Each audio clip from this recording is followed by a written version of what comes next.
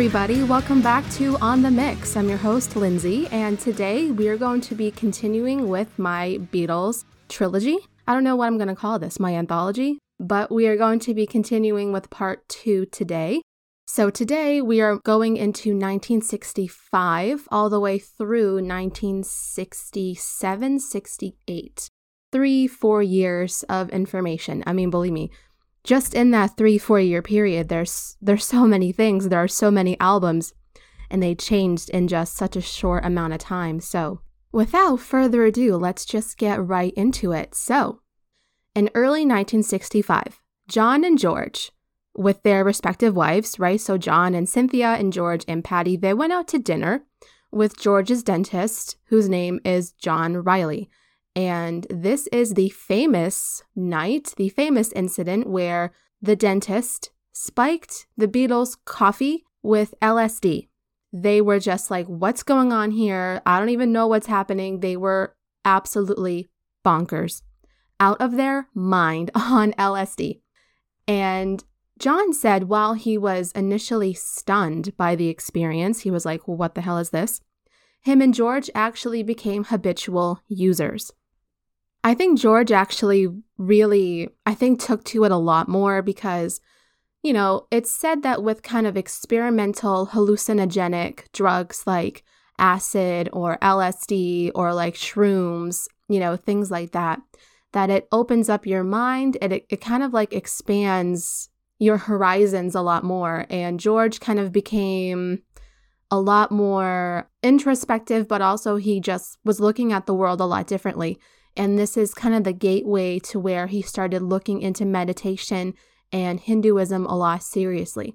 And he said that these ideas were already inside of him, but LSD helped to unlock the door to reveal themselves to him.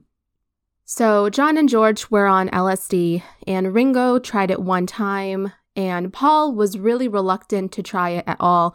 He was put off of it for an entire year just because he didn't want to take it. He didn't want to be influenced by it. However, in 1966, he was to take LSD, and he said that this totally expanded his thought process, and it expanded like how he thought about himself in relation to the world, and it said that it helped him become a better person. Because, you know, on those kind of drugs, you look at things a lot differently, from a different perspective than probably you wouldn't before when you weren't on these drugs. And so it's just like an eye-opening experience for him. And it helped him look at avant-garde art, actually. He was really into that avant-garde art scene around London. So it was also around this time in 1965 that the Beatles were awarded their MBEs appointed by Queen Elizabeth herself. What's pretty funny about this was everyone, well, not everyone, but a lot of people were protesting this because these awards are traditionally given to military personnel or people of high level kind of intelligence or, you know, just people that are doing the most, I suppose. And the fact that these awards were given to the Beatles, a lot of people actually gave back their MBE because they were like, if the Beatles are getting our awards, well then screw it, I'm giving back my award. And in July of 1965, the Beatles' second motion picture film, Help, was released. It was kind of like a James Bond parody. It was really definitely different from their first movie. It centers around a ring that Ringo wears that's like this most expensive jewel on the planet. And these spies are trying to get this ring back, and they like kidnap Ringo, and the Beatles go on this like mission all over the place to get away from these spies. It's really weird. I can see where they were going with that James Bond kind of spoof. I mean, if you haven't seen it, I think it's interesting just to watch anyway. If you're a Beatles fan and you haven't seen it, I would suggest watching it anyway. Paul said of the film that Help was great, but it wasn't our film. We were sort of guest stars. It was fun, but basically as an idea for a film, it was a bit wrong. Yeah, I would say it was definitely a bit wrong. So after completing recording for the album Help in February of 1965, the Beatles flew to the Bahamas to film the scenes for the film that they needed to film. And Richard Lester was the director of the film. He was the director for A Hard Day's Night as well. And the Help soundtrack was formatted in a similar way to A Hard Day's Night, where the soundtrack for the film was on side A, and extra original Beatles songs were on side B. Only 2 covers were actually on this album, Act Naturally, the one that Ringo sings, and Dizzy Miss Lizzy. So those were the only 2 covers on this. But again, similarly to what Capitol Records did with A Hard Day's Night, the soundtrack, they put the soundtrack numbers on side A, and then they threw in random instrumental songs on side B. It makes no sense, but that's what Capitol does. These 2 covers were to be the last covers that the Beatles would ever put on their albums, aside from Maggie May on the Let It Be album. Everything else from here on out is completely original in terms of the material that goes on their future albums. And Help was actually the first album of theirs that featured a solo Beatles song. Paul composed Yesterday. That's probably one of their most popular songs ever. The story of how Yesterday came about is actually, it's really interesting how these ideas just come to Paul just like out of thin air, to be honest. So Paul composed Yesterday by himself, and the song came to him in a dream. He said that he woke up one morning with the tune stuck in his head, and at the time he had a piano next to his bed, so when he woke up he started playing that melody on the piano. And he was thinking to himself that maybe it was a song that he had heard in passing somewhere. Like he thought, surely this can't be like a song that I come up with. Like this has to be a song that I've heard somewhere out in the wilderness. And so he went around that day and he's like, hey, do you recognize this melody? Like, who is this song by? And no one knew what it was because it obviously wasn't a song that was out. It was one of Paul's own tunes. And this came to him in a dream. I think that really speaks to the magic of Paul McCartney, that he can just come up with these amazing concepts for songs or albums in a dream. Like, who can really say that? Who can say that they dreamt of a melody that's never been heard before? They wake up and they're like, wow, I have this song that came to me in a dream, and it becomes one of their best selling, most popular songs like of all time. It's just mind-blowing to me. I don't really know how it all happened, but that is what it is. So George Martin actually was the one that suggested that he record the song solo because the other Beatles couldn't really add anything else to it. You know what I mean? Like John was like, yeah, I can't add any guitar. It doesn't need it. Ringo was like, yeah, I don't need to put drums on here because the song doesn't really need drums. Like we can't add anything else to this. And so George Martin suggested, Paul, just play the song yourself. Just you and your acoustic guitar, and that can be enough. Maybe a little bit of an orchestra in the back, and that's all that you need. So Paul initially had the working title of the song Scrambled Egg. It wasn't called Yesterday. He was just putting it as Scrambled Egg. But when he got the lyrics down, he did change it to Yesterday. So during a show in 1965, Paul performed Yesterday live for the first time by himself on stage. So everyone leaves the stage and Paul is just there on his own with his guitar. And you can tell that he kind of looks a bit maybe embarrassed or a bit shy or a bit like nervous.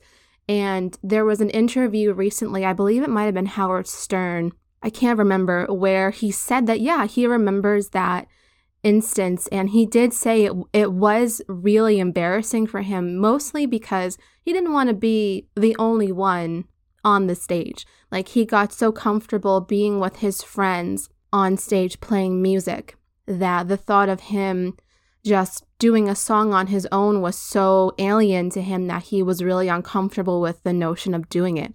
But also he was aware that the song Yesterday itself was so different in tone and composition to any of their other rock tunes that they ever did, that he thought, well, is this a bit too ballady? Is this a bit too poppy? Like, what's the deal with this tune? He was kind of a bit embarrassed by the whole thing, like the song and like performing the song. He was kind of really embarrassed by it because, you know, the Beatles were considered a rock and roll band and this tune was really different to what they had ever done before. And in fact, he was so embarrassed that he didn't want to release the song as a single in the UK. He didn't even want this song to be out there like that because he was so embarrassed by the whole thing. But Capitol Records is so different, of course, in the US, that they insisted that the song was to be released as a single and that Act Naturally was to be the B-side. So Yesterday was released in the US as a single, but not in the UK, which is quite interesting.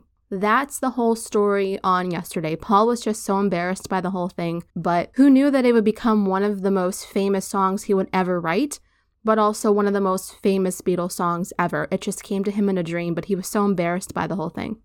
But that is the long and short of it of the song Yesterday. And Help, the album, was released on August 6, 1965, and with this release, the Beatles became the first rock group to be nominated for a Grammy Award for Album of the Year, and the album stayed at the top of the charts for 37 weeks. So now the Beatles are going on their third U.S. tour, and their most famous U.S. show at Shea Stadium happens on August 15th in New York. They opened for 55,600 people, and this show is very notorious for the fact that the fans were screaming so loud. I mean, this has been a thing that's been happening with the Beatles since they even started playing their shows. But this show, it just went to a whole other level where the fans were screaming so loudly that the Beatles couldn't even hear themselves play at all. They couldn't hear themselves think. They couldn't hear themselves play. They couldn't hear if they were in tune, out of tune, nothing. They were just playing. And the crowd got so rowdy. The police were there. People were like climbing over the barricades and they were fainting. Like it just was so absolutely chaotic. But because of this show in particular, the Beatles were actually the first band to influence a new kind of technology called a stage monitor system of loudspeakers specifically for live performances that's implemented in all live shows from this point onwards. So all of those really big, massive, booming stereo systems that are present in a lot of concerts and festivals, big arena shows, things like that. We have to give it up to the Beatles because of them, because they were complaining, hey, I can't hear like what I'm playing, what I'm singing. I can't hear myself. And, I'm sure maybe the fans couldn't hear either because they were just screaming. So what's the point of that? So they implemented a new sound system that could be really, really, really loud so that everyone can hear and that it's just a better experience overall. Another revolutionary mark was in September that year.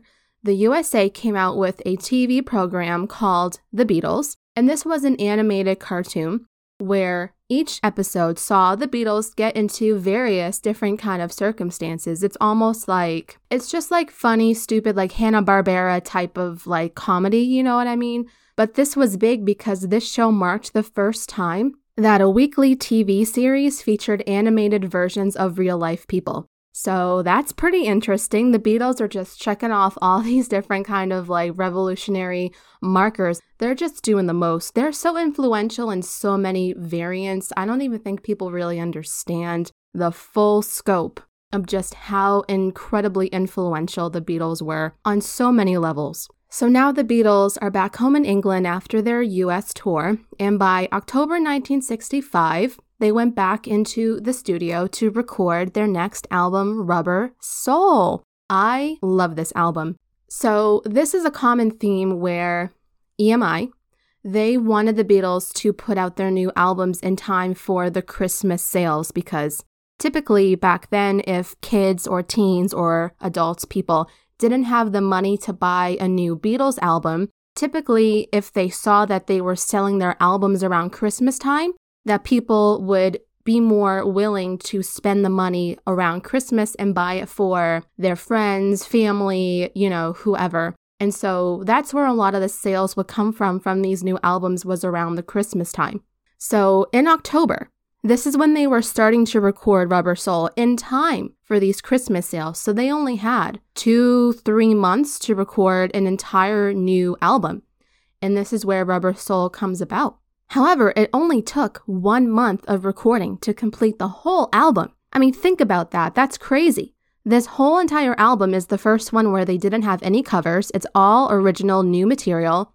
They're experimenting, they're doing all this new stuff, and it only took 1 month. How often is it that you get into the recording studio and a band like that just goes in there and they just whip out an album in 1 month and it becomes one of the best albums of all time? That is so beyond rare. I can't even begin to describe how rare that is. So Rubber Soul was in part inspired by their tour in the US. On this trip, they meet up with Bob Dylan again, but they also meet one of their heroes, Elvis Presley, at his Beverly Hills house. And also while in the US, on the radio, they were listening to a lot of soul and Motown music. So Rubber Soul had a couple of those influences sprinkled in throughout the album as well. Not only were they taking inspiration from their US tour, but also they were starting to dive in more with weed and, of course, with LSD, because John and George were influenced by LSD, and then Ringo started to take LSD as well. Paul was the only one that wasn't doing LSD. He was just doing a bit of weed. LSD was hugely influential because a couple of the tunes on Rubber Soul, I think, have a little bit of that trippy, I don't know, it's just kind of a vibe that you would get when you take LSD and you kind of mess around a little bit. Like maybe Norwegian Wood has a bit of that going on, a bit of Nowhere Man, kind of a bit of everything, you know what I mean? It's just kind of there. And so their influence on drugs and then their influence from America, it's kind of all coming together, and that is basically what Rubber Soul is, kind of at the core of itself. And these recording sessions for Rubber Soul focused more on fine-tuning the musical arrangements of the songs, more so because of their boredom performing live shows. Again, they weren't having a fun time doing live shows at all. While in the studio, they wanted to experiment a little bit more, and they wanted to focus more on fine-tuning some of the arrangements. And that's just kind of where it comes from. This will lead directly into Revolver, which is the start of their deeper experimentation when it comes to really branching out and seeing like how far can we go with doing all these revolutionary techniques that haven't been done before. So Rubber Soul is really kind of the gateway that leads into bigger, deeper, thought-provoking exploration, not only that with themselves, but with their music as well. And they wanted to use a lot more instruments at Abbey Road, and they implemented George Martin's classical music knowledge to totally transform their sound in a major way. Rubber Soul was also the first record where they could dedicate 100% of their time to recording, unlike before where they were recording while doing tours or press interviews, kind of all that. They had a bit more free time to kind of do what they wanted because they just had come off of touring, and so now they had more time. They weren't doing press junkets, they weren't doing anything else. They were just strictly focused on this album, and so they could create a bit of a better, more well-rounded kind of package. So Day Tripper and We Can Work It Out were recorded during these first sessions as well, but these were released as non-album singles a lot later. And to avoid having to promote this album on a lot of various radio shows, the Beatles instead wanted to film promotional video clips, which wasn't necessarily uncommon, but how they produced them and how they did them were a little different because they were kind of the start of what we know as music videos. Not 100% with some of these earlier ones, like they did promotional clips for the songs Help, Day Tripper, Ticket to Ride, and We Can Work It Out. But it was just them kind of playing the music. It wasn't anything where they were filming a music video like we know it now. That comes later when they were doing Paperback Writer and when they were doing Rain. Like those are considered definitely what we would consider early music videos before MTV was even a thing. Like they introduced that first. So during these recording sessions, Paul was given a new bass, which was a Rickenbacker 4001, and this produced a fuller sound in comparison to his Hofner bass. And with this new bass, Paul was open to exploring more intricate bass lines. So you can kind of hear it on this album for sure. I mean, this is definitely where they start to take all of these things that they wanted to explore a bit deeper musically, and they wanted to just see like where can we go with this, with the knowledge that we have now and with the influences around us, where can we take this? George and John used capos on their guitars, which might seem a bit of an insignificant kind of thing to note, but this really added to a more dynamic sound, whereas before, they never really used the capos before. I mean, again, you might think that's a bit inconsequential, that, okay, they used capos for the first time, really, what's the point of that? But no, like seriously, it just kind of broadened their musical horizons a lot more with the use of these small things that they weren't even doing before. And so during the recording of the song In My Life, John wanted to mimic the sound of a harpsichord, so George Martin decided he would play the piano solo and record it at half speed, so when played back normally, it sounded like a harpsichord. And also, George, with his expansion on LSD, he's becoming more involved in Hinduism and spiritualism and Indian music, and so this is where he started to implement more Indian instruments. George was taking some sitar lessons, and he was starting to bring the sitar into the recording studios. And this is where, George plays the sitar on Norwegian Wood and a few other songs. George really was revolutionary in the fact that he introduced all of these kind of Indian styles and flavors into rock music, which really wasn't a thing before. They were just kind of separate entities. But George was like, no, I mean, why not just kind of bring this into this and see what we can come up with? So actually, his interest in Indian music was also inspired by musicians David Crosby of Crosby, Stills & Nash, and from Roger McGuinn, who was the frontman of The Byrds. George really was the pioneer in combining these Indian influences into the rock music and putting them into the forefront of people's minds. They also implemented fuzz bass on the song Think for Yourself, and they used a harmonium, which is a free reed organ, which marks the instrument's first ever use in rock music ever. They're going out here and they're such pioneers. So now I have a couple of facts from a few of the songs on the album that I just kind of wanted to mention. So Norwegian Wood, this is one of my favorite songs on the album. This song is about an affair, and John worded the narrative of the song to hide the truth from his wife, Cynthia, that he was sleeping around and he was having an affair. And he worded it in such a weird way that Cynthia, his wife, wouldn't really, I think, pick up on. And the song You Won't See Me, Paul wrote this song about his girlfriend, actress Jane Asher. And I never really talked about Jane Asher before. She was really, really famous in England at the time. She was a big, well-known actress. Her brother, Peter Asher, he was in the music industry. But yeah, Jane Asher, she was in a lot of films, and she came from a really well-to-do family. And they met one night, and Paul was really, surprised that Jane was even interested, because Jane had a love of Broadway, she had a love of show tunes, and she had a love for literature and art and all these things. And, Paul liked art and stuff too, but, Paul, he was like, well, I come from, a modest upbringing in Liverpool, and she comes from a different realm because she is around all these hoity-toity kind of people. But when they started dating, Jane introduced Paul to a whole new world of kind of the finer things in life. And he brought in his literary knowledge with reading a lot of different books and going to plays and just kind of getting a taste for the finer things in life. And they loved each other. But of course, even though he loved her a lot, Paul would sleep around and stuff. They were to get engaged at one point later on, but they were to separate because Jane caught him cheating.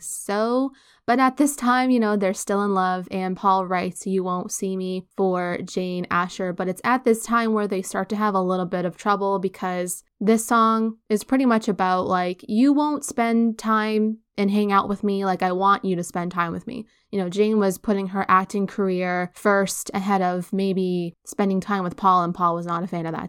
And so the song Nowhere Man, this is one of my favorite Beatles songs of all time, but on this album too. This is a John Lennon song. John said that this song came to him one night, fully formed. It came to him literally the whole entire thing just came to him one night at his home in Surrey while he was having a hard time trying to write songs for hours. He just couldn't even come up with anything, and then this just boom out of nowhere, it came to him.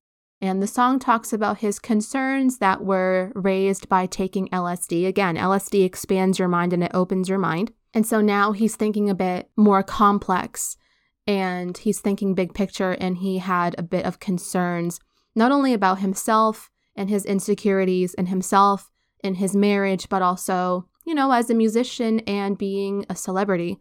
He wrote this as a self-loathing tune, and he marks this time in his life as his Fat Elvis period, which is kind of funny. But I mean, he had issues with his looks, and he was very insecure. To mask his insecurities, maybe it came out as aggression or comedy or brashness or harshness, things like that. But really inside, like, he's just very deeply insecure about his looks and his appearances and his voice and everything. And these songs wouldn't even really have happened if they hadn't have met Bob Dylan, because Bob Dylan talks about some of that stuff too. I mean, even though Bob Dylan is more political outwardly in his music, Bob really speaks from the heart on a lot of matters. And, John really took that into consideration when writing Nowhere Man, that he was thinking about a lot of things, like he was a young father. His son Julian Lennon was around. Of course, we all know Julian Lennon. And, he was just having a lot of insecurities about him as a father, as a husband, musician, as a Beatle himself, like everything. So this tune is a very, very introspective, deep one for sure. So now, the song Michelle, this was written by Paul, of course. This is a Paul McCartney song. And this is another song that Paul wrote when he was a teen in the 50s. But it was shelved until he brought it into these recording sessions. John added a middle eight to the song that was inspired by Nina Simone's I Put a Spell on You. And then the song Girl was written by John, and the lyrics describe his archetypal woman that he was searching for. The song features aspects of Greek folk music. An acoustic guitar section was actually made to sound like it was being played on a Greek instrument called a bouzouki. So there you go. That's a great tune as well. Now, In My Life, this is I think, in terms of the Beatles' repertoire, I think In My Life is one of the most retrospective song that John has written. And this is, in the Beatles, not in his entire catalog of music. He's written so many songs in his solo career that goes deep. But In My Life, I think, is a really poignant one, because this is one where he actively reflects on his youth back in Liverpool before he became famous. Talking about his friends, the people that he lost. John initially wrote out specific memories, actually, of his past as a youth, where he would cite various places he would see along his everyday bus route, like Penny Lane and Strawberry Fields. But he later thought that the lyrics were ridiculous, and he just kept it to a kind of generalized reflection of the past. Yeah, it's a beautiful, really beautiful tune. I think that tune speaks for itself. And so If I Needed Someone was a song written by George, and this was a love song to his wife, Pattie Boyd. And again, he would end up marrying Pattie Boyd in January of 1966. So at the time, they were just engaged, but they were to become married. And this is one of the songs that George would write about Pattie. So I was really curious about how Rubber Soul even came to be, in terms of how did they come up with the name Rubber Soul? And then how did they come up with the album cover? And then how did they come up with the font and things like that? I love learning about how these album covers and these titles came to fruition, because it's really fascinating. So the idea for the album title Rubber Soul came from Paul himself. And Paul said he got this idea after hearing an American musician calling Mick Jagger singing style as plastic soul. Because again, in America, soul music was absolutely booming. Even from the 60s onwards through the 70s, soul Motown music was absolutely huge.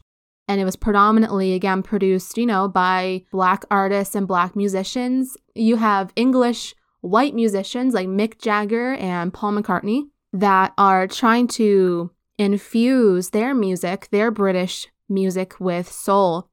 And so this American musician called Mick Jagger Plastic Soul.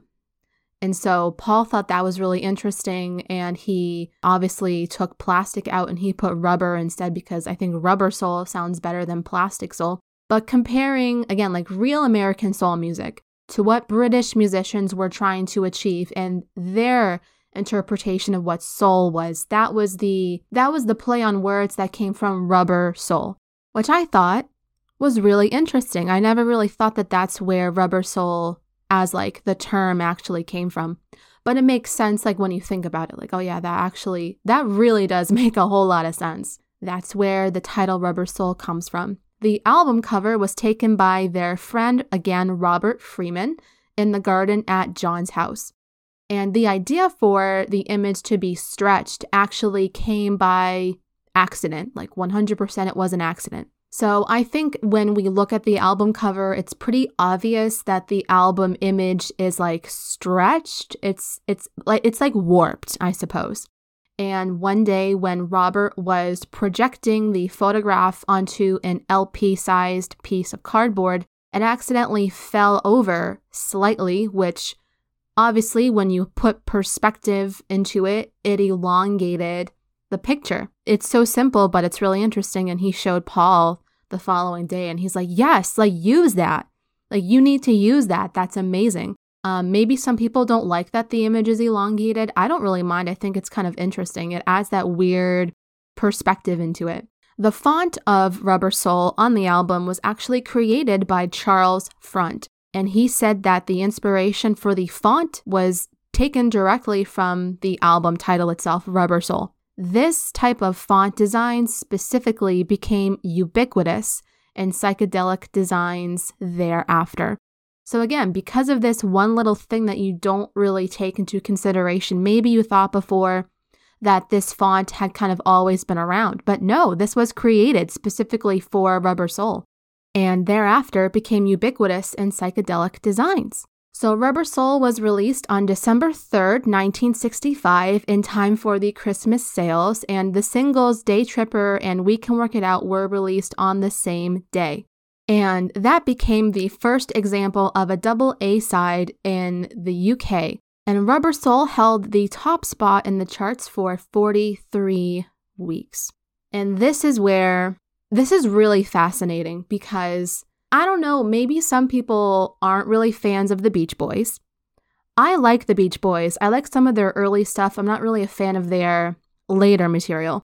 But some of their stuff that they made in the 60s was really, really, really good.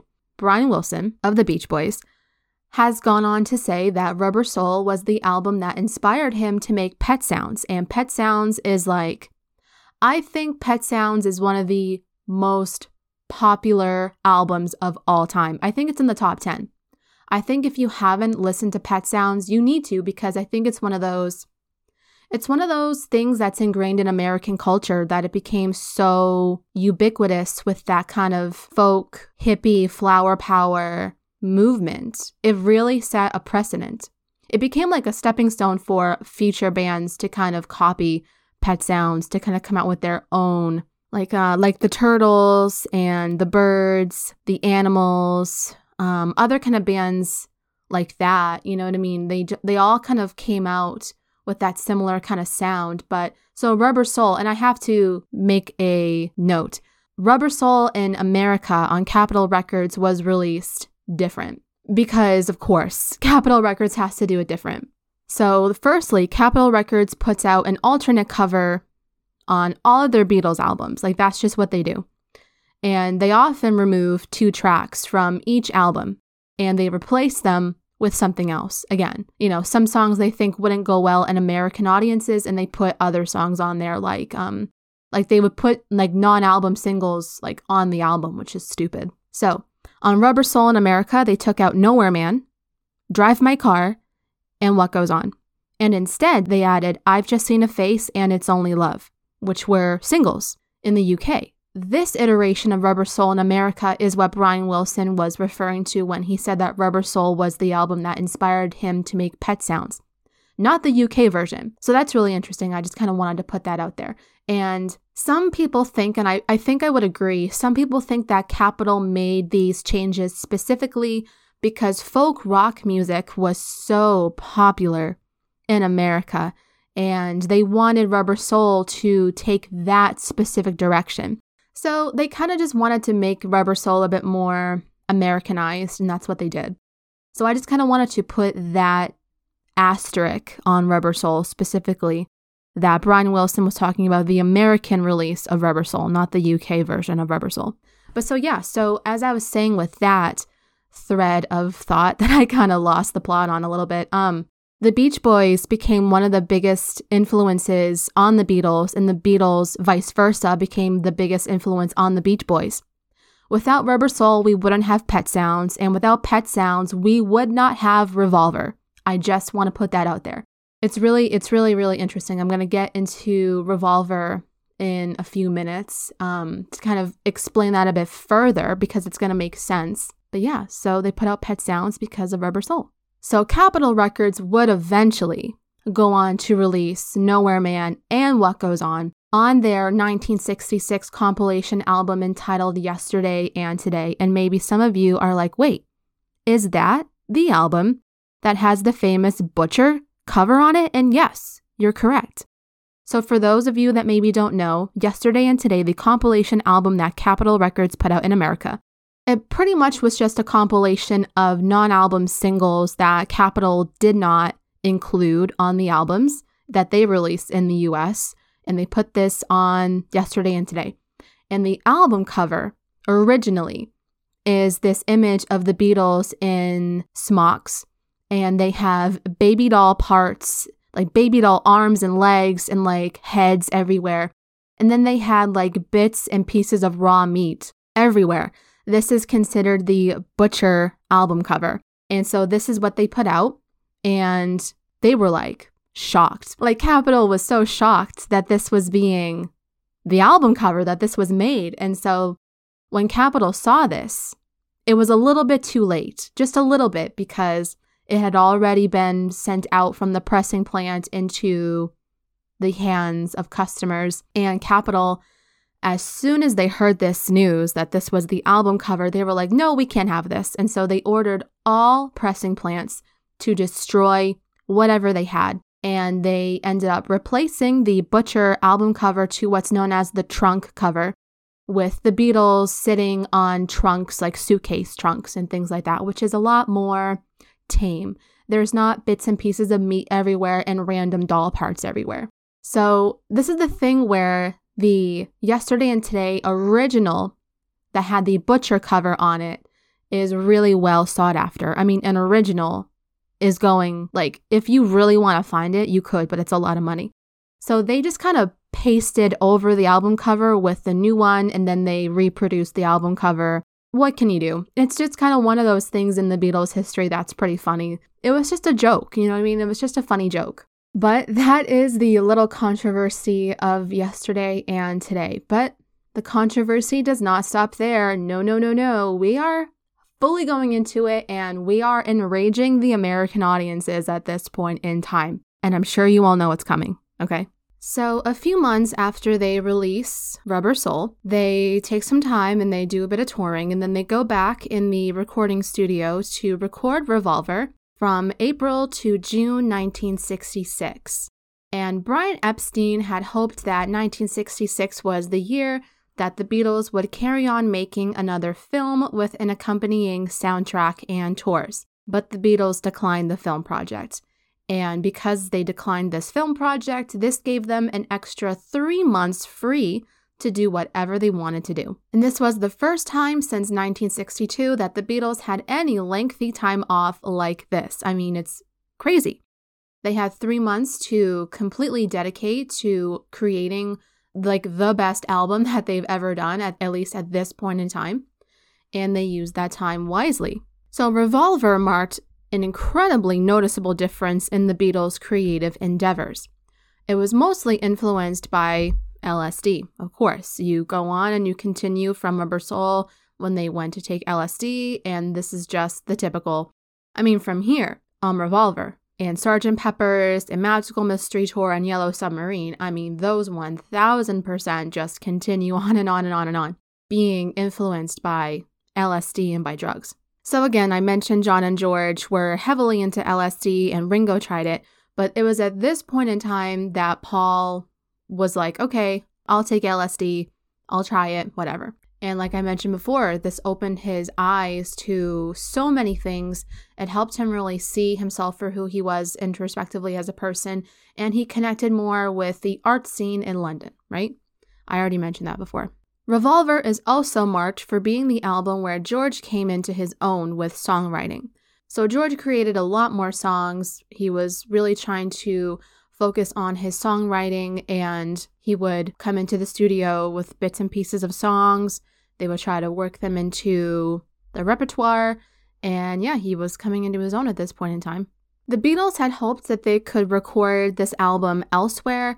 They looked into recording at Stax Studio in Memphis and Atlantic Studios in New York, or they were looking at Motown Records in Detroit, but all of those plans fell through. Can you imagine if they had actually recorded Revolver in America? Wow, that would have been so different. So the first song that was recorded for Revolver was Tomorrow Never Knows.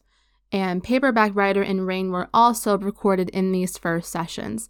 And like I kind of touched upon before, Paperback Writer and Rain were the songs that were to have the following promotional video clips made for them. Seeing as these were to be the non-album singles that they were to release ahead of the album, they wanted to do something different in terms of promoting so that they wouldn't have to do press junkets and radio interviews and things like that. So this is where they literally created a concept for a music video and they went for it. It was kind of rudimentary, but it still really worked. I mean, they literally are music videos as we know music videos to be today. I know that on MTV, the first music video to be put on there was Video Kills the Radio Star. But Paperback Writer and Rain are considered the first music videos ever. So I did touch upon briefly the Beach Boys and their influence on the Beatles and vice versa. So it was at this time in 1966, during mid-May, that John and Paul were invited by the Beach Boys to an exclusive listening party of their new album, Pet Sounds. You know, the Beach Boys were inspired by Rubber Soul. They invited John and Paul to listen to Pet Sounds and say, this is what we came up with because we loved Rubber Soul. There was a bit of healthy competition going on because Paul heard God Only Knows by the Beach Boys.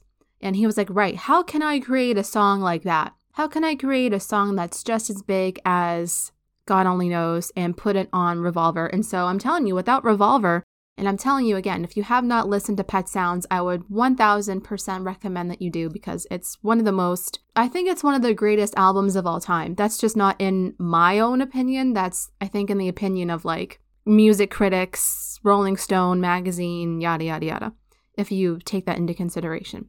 They were listening to Pet Sounds and then they came back into the studio, and it was said that the group was in really good spirits with each other during these recording sessions.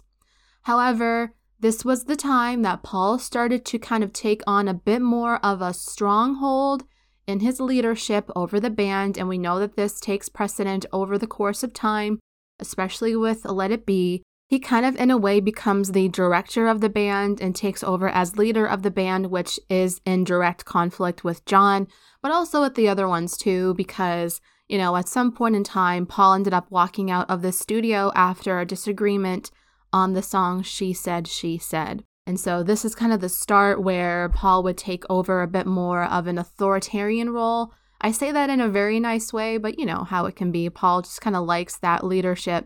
He's so serious about the music and in what he's creating as an artist that it's not just about putting out good music, it's about making sure things are perfect. That's just what he's trying to do here. So Revolver was the very, very, very first time that the band wanted to integrate using the studio technology in the making of this album. So instead of just using their own instruments and maybe bringing in other kind of instruments, they really wanted to see what kind of studio technology was available to them. And this is a reflection on the band not wanting to cater to live performances, but instead they wanted to work on the soundscapes of the songs without limitation. They didn't want to just create songs that could easily be played to live audiences because, again, at this point in time, they were not keen on doing live shows anymore. They didn't want to do it. They just had to do it because they had to do it. But they didn't want to make songs that could be played live anymore. They were really thinking about, let's just make a song because we want to make a song. I think Revolver as a concept album was thought about a little bit deeper for the first time than perhaps Rubber Soul was. I think Rubber Soul was the start of them thinking about seriously how to construct an album for the first time, instead of it just being thought of as a collection of singles. You know, like to really emphasize what an album is all about. You know, it's a concept, it's a theme. Like this album had a theme and they stuck to the theme, and that's kind of where, from this point on until the end, that's where their albums really start to take shape. So it was at this point that the Beatles also added a new sound engineer, 19-year-old Geoff Emerick. Yes, 19 years old. Can you even believe that? But before the recording process actually started, it was said that John had the idea of wanting Revolver to flow continuously without gaps to differentiate the songs, basically making it like, you know, a concept album, what concept albums are all about. And Geoff, the sound engineer, noted that the band asked the sound engineers to go against the grain of what was considered normal at the time, meaning that go differently with producing the sounds for this album, go out of the box, implying a piano shouldn't sound like a piano, a guitar shouldn't sound like a guitar. And the use of instruments that they never used before was also prominent on Revolver. They used instruments like a tambura, a tabla, a clavichord, and a vibraphone. And also they used a tack piano on this album as well. The guitar on Revolver was a lot more robust than before. George started using a Gibson SG as his preferred guitar for the album. And they also incorporated the use of horn instruments on Gotta Get You Into My Life, and they used sound effects for the first time. So again, they're kind of really experimenting a lot more from Revolver. This is really the first time that they're creating something that really merges on psychedelic, that takes more of a form on Sgt. Pepper's. So a production technique that was created just for the Beatles that had become a key feature in all recording studios from this point forward is the use of an automatic double tracking. EMI engineer Ken Townsend created this on April the 6th, 1966. And this was used specifically for the Beatles to create the sound that they wanted on Revolver. And this instrumentation, this production technique, is used in every single studio everywhere. So it's because of the Beatles that this recording implementation is now in every single recording studio everywhere. On recording Tomorrow Never Knows, they experimented a lot. I think this is the song on Revolver that they experimented with the most. John recorded his vocals by singing through the revolving twin speakers inside a Leslie cabinet. On most of the backing track for this song, it was inspired by an idea by Paul, where he suggested that they loop the tape, creating the same sounds over and over and over again. And we know what looping is today. A lot of artists out there use loops on keyboards, or they make loops on like Ableton or GarageBand and things like that. But Paul was the first one to make looping a mainstream kind of thing for musicians and for albums. Without them, and without this album, I think in particular, a lot of people they wouldn't have the same techniques that we know of them to be now. So we really have to thank the Beatles for what they did on this album. So yeah, like it was unheard of back then that they would even consider doing looping. But today, yeah, like it's common practice. Everyone does looping today. The lyrics of Tomorrow Never Knows were written by John primarily, and he adapted the words based off of a book that he read called The Psychedelic Experience, a manual based on the Tibetan Book of the Dead. The use of the reverse tape sound that is heard on Rain with John's vocals and the backwards guitar was the first in pop music to be implemented using that technique. The backwards guitar part on I'm Only Sleeping was also done deliberately by George. Basically, he wanted to compose these guitar sections with the view of how the note would sound when the direction of the tape was corrected to normal. So basically, how would it sound when you're recording something backwards, and then how would it sound when you correct the tape normally? He did that deliberately, and that's what he really wanted to do.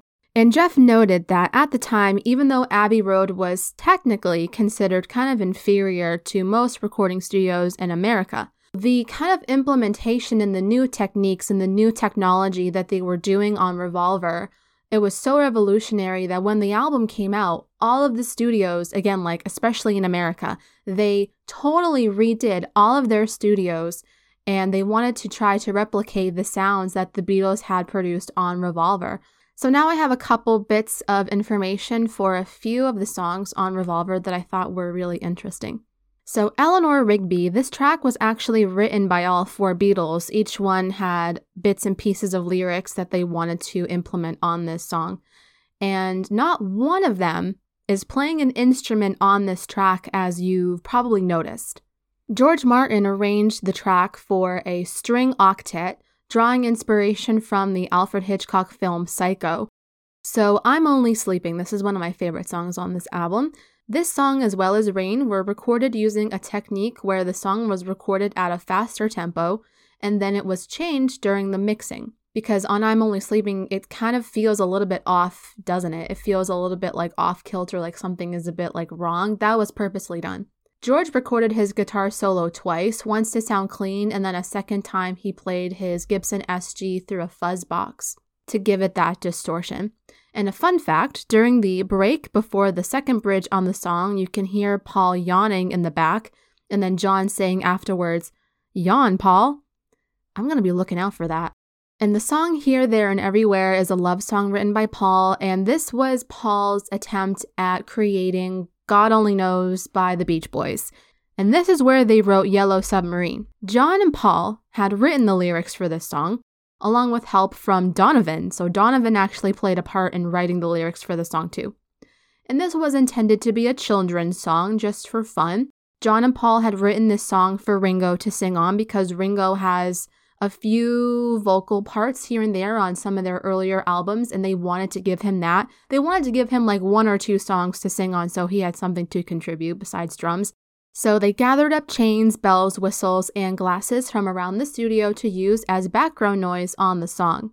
And the brass band section came from EMI's library, where basically they took a section of a big band and an orchestra that they already had recorded in their catalog, and they rearranged the melody. They just took bits and pieces of different kind of orchestral pieces and they mashed them together, and that's essentially the brass band section on that song.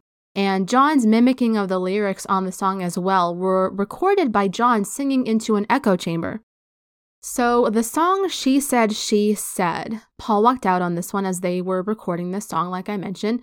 Because Paul had walked out, George had to fill in by playing bass and guitar and harmonizing backing vocal. So George did a lot of stuff on this song in particular. The lyrics for the song were inspired by a conversation that was had between John, George, Ringo, actor Peter Fonda, and members of the Byrds that happened in August of 1965. Peter Fonda had made the offhand comment that he knew what it was like to be dead because he said that as a child he technically died during an operation, which is crazy. Like, that's really crazy. But so John heard that and he was like, I know what it's like to be dead.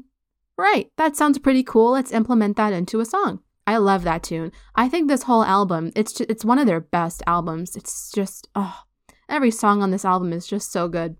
And so, the song Got to Get You Into My Life, this was Paul's soul, funky, Motown contribution, pretty much. He wrote the song after he saw Stevie Wonder perform at the Scotch of St. James nightclub in February 1966. Paul described the lyrics of the song as an ode to pot. So this is a song about pot. Gotta get you into my life and smoke some of that green grass. So the album artwork was really, really interesting. I think it's their most jarring album cover, and it's creepy to me only because all the other Beatles are looking off into the distance, but George is the only one that's looking directly at you. And that's a bit off-putting. I don't know about you guys, but the album cover is really off-putting to me because it has realistic eyes and realistic facial features on some of them. Like, George has eyes and lips, and it's so weird. It's so freaky to me. Like, ugh, I don't know if I really like that one, but that's the album cover. And this was actually created by their Hamburg friend Klaus Voormann. Like I mentioned in the first episode, Klaus was an artist, and he created the album cover using a collage method. His art for this was part line drawing and part collage using actual photos that were taken of the Beatles by Robert Freeman from 1964 through 1965. And the aim for this album cover was Klaus wanted to show the departure of sound that the Beatles were putting out now compared to their earlier work, and he especially took inspiration from their song Tomorrow Never Knows. Like, that was the one where he's like, right, I'm listening to this song and this is so beyond anything I've ever heard before. How do I capture the sound on an album cover with their music?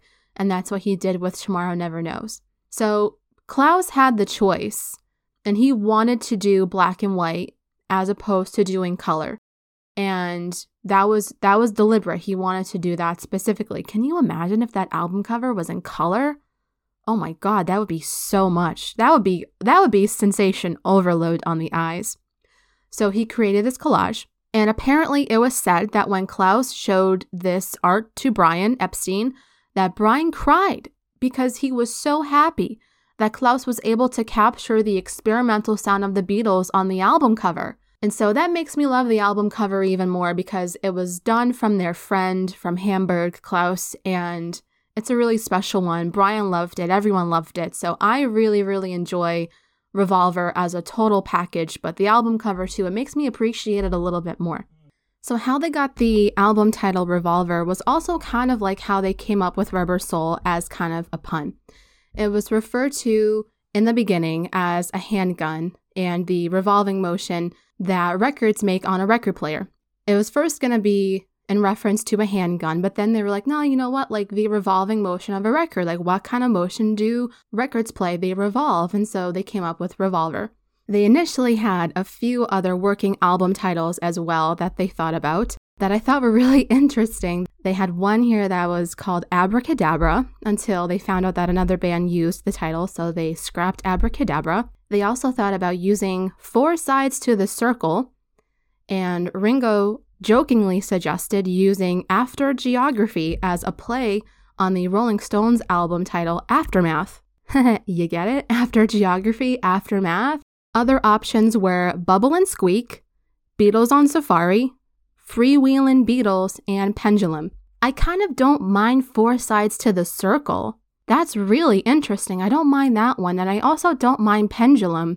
But Freewheelin' Beatles, that's a ripoff to Freewheelin' Bob Dylan. Of course. But yeah, Revolver, that had to be the one. That just sounds like it fits perfectly. And they chose to slowly release some of the songs to the radio stations at first because they knew that Revolver was extremely different to what they had ever come out with before, and they weren't really sure how the public would take these new songs. So they decided that they would release some of the songs slowly.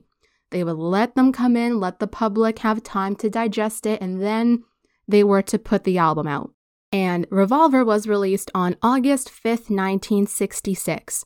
And Eleanor Rigby and Yellow Submarine were the double A-side singles that were released.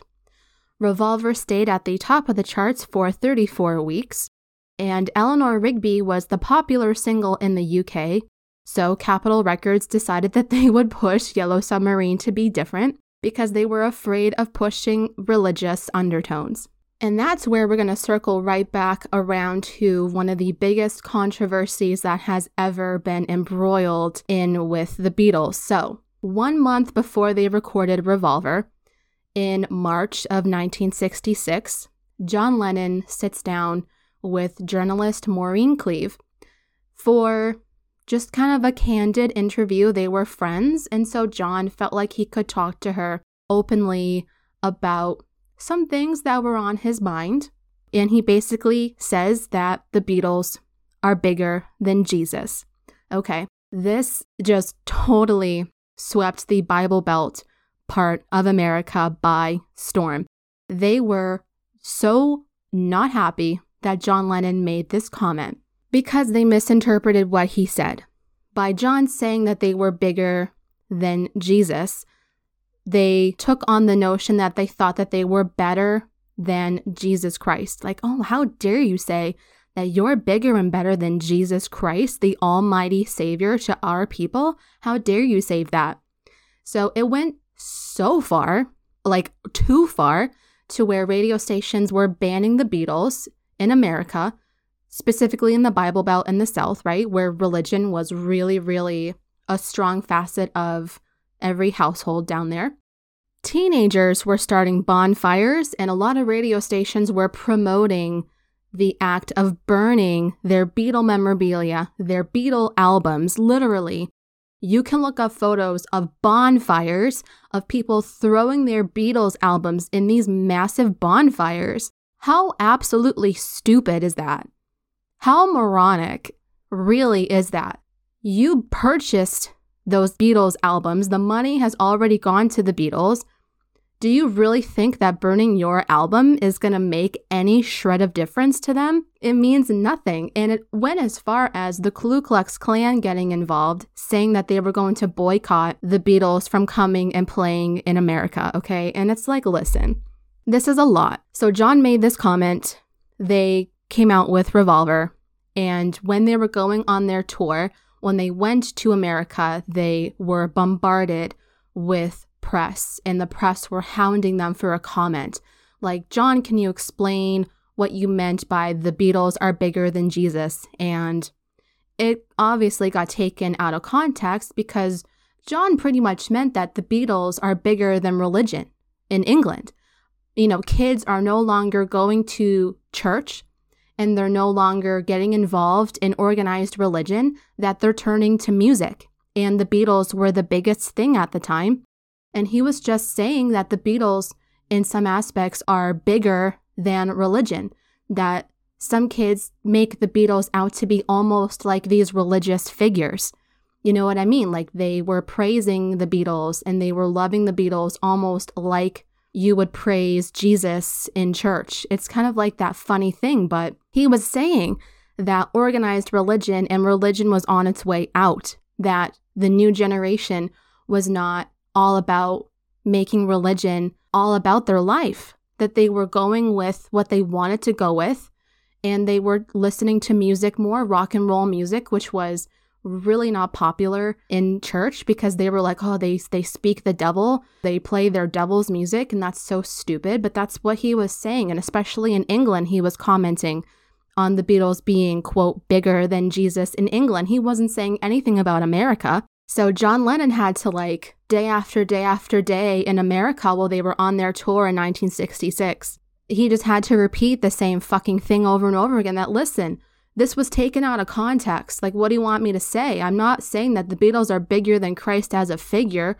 I just said what I said, and it got taken out of context. Like, he did apologize, but you can tell, like, he didn't want to apologize, because he knew what he said was right, okay? And this is so stupid. But it was really nice that Brian Epstein and the other Beatles were backing him, and they knew what he meant, of course. But everyone else in America, especially again in the South, in the Bible Belt part of America, where religion is a stronghold over its people, in those communities, they were just so unappreciative of what John was even trying to say.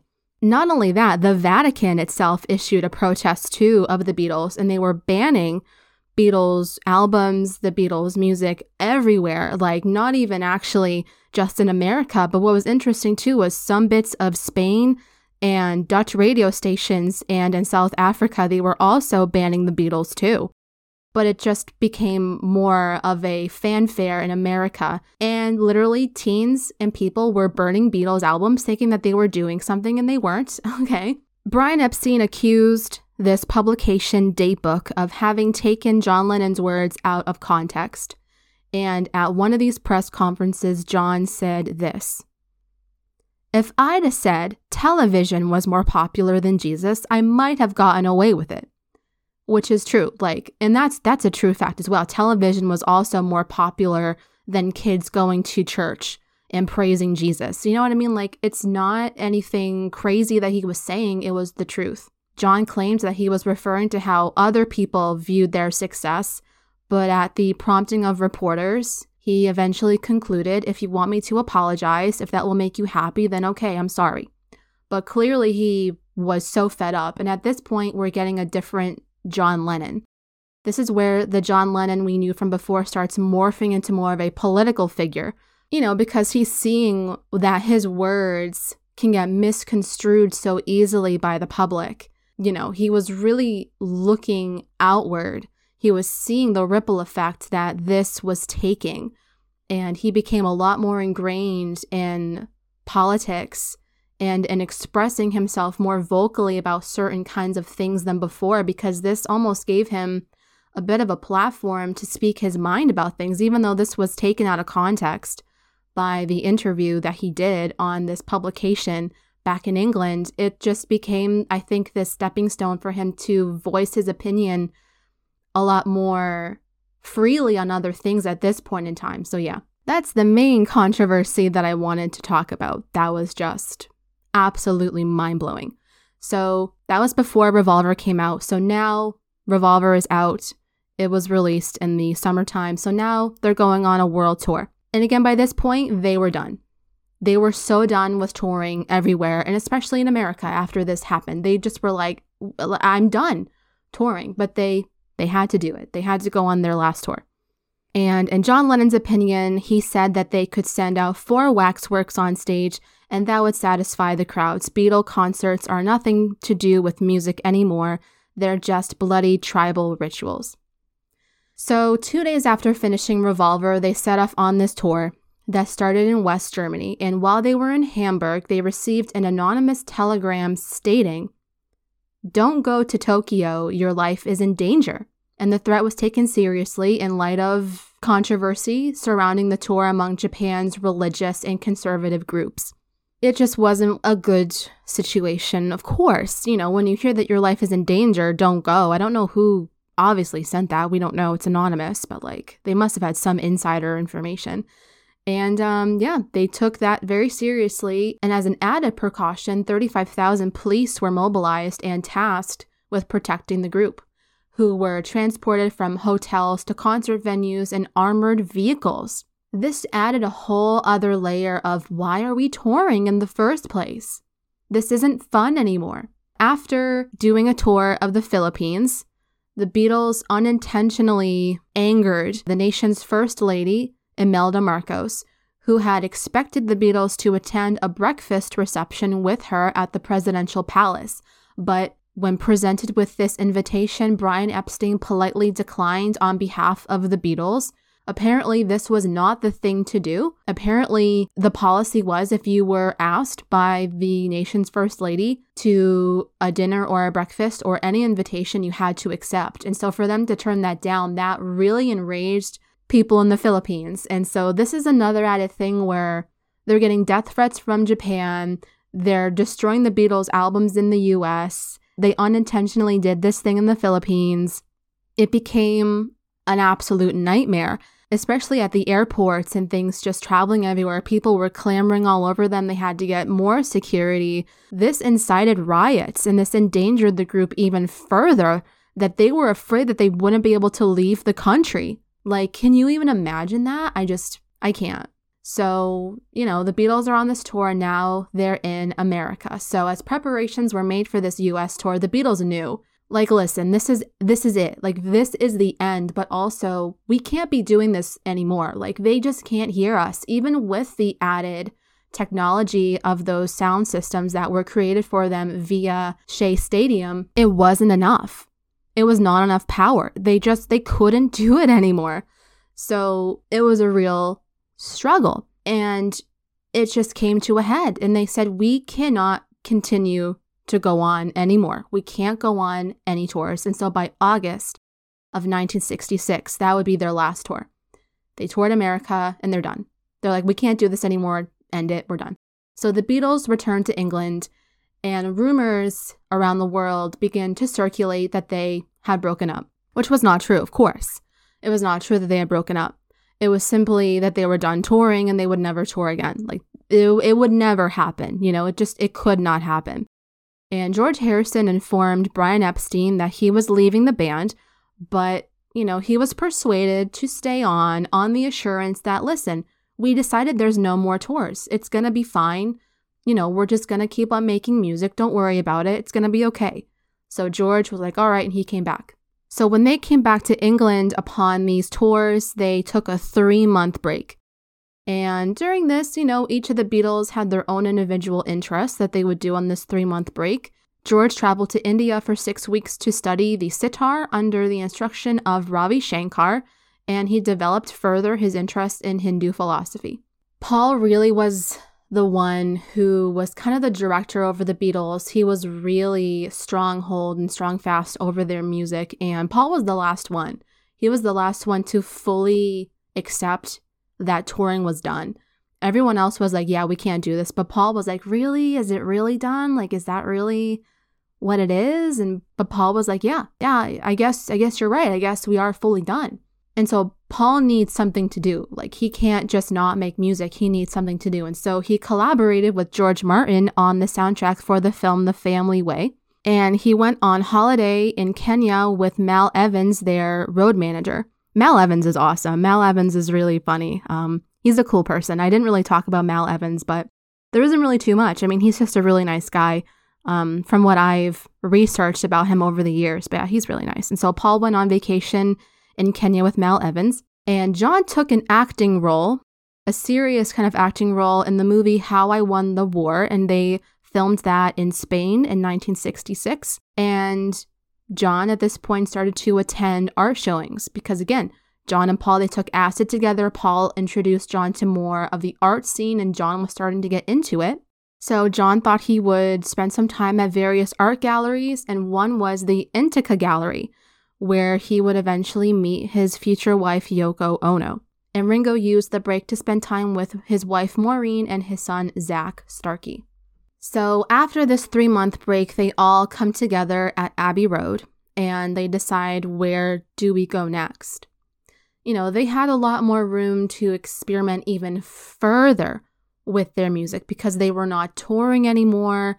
They didn't have any press stuff or radio interviews to do. They were free to get as crazy and wild as they wanted.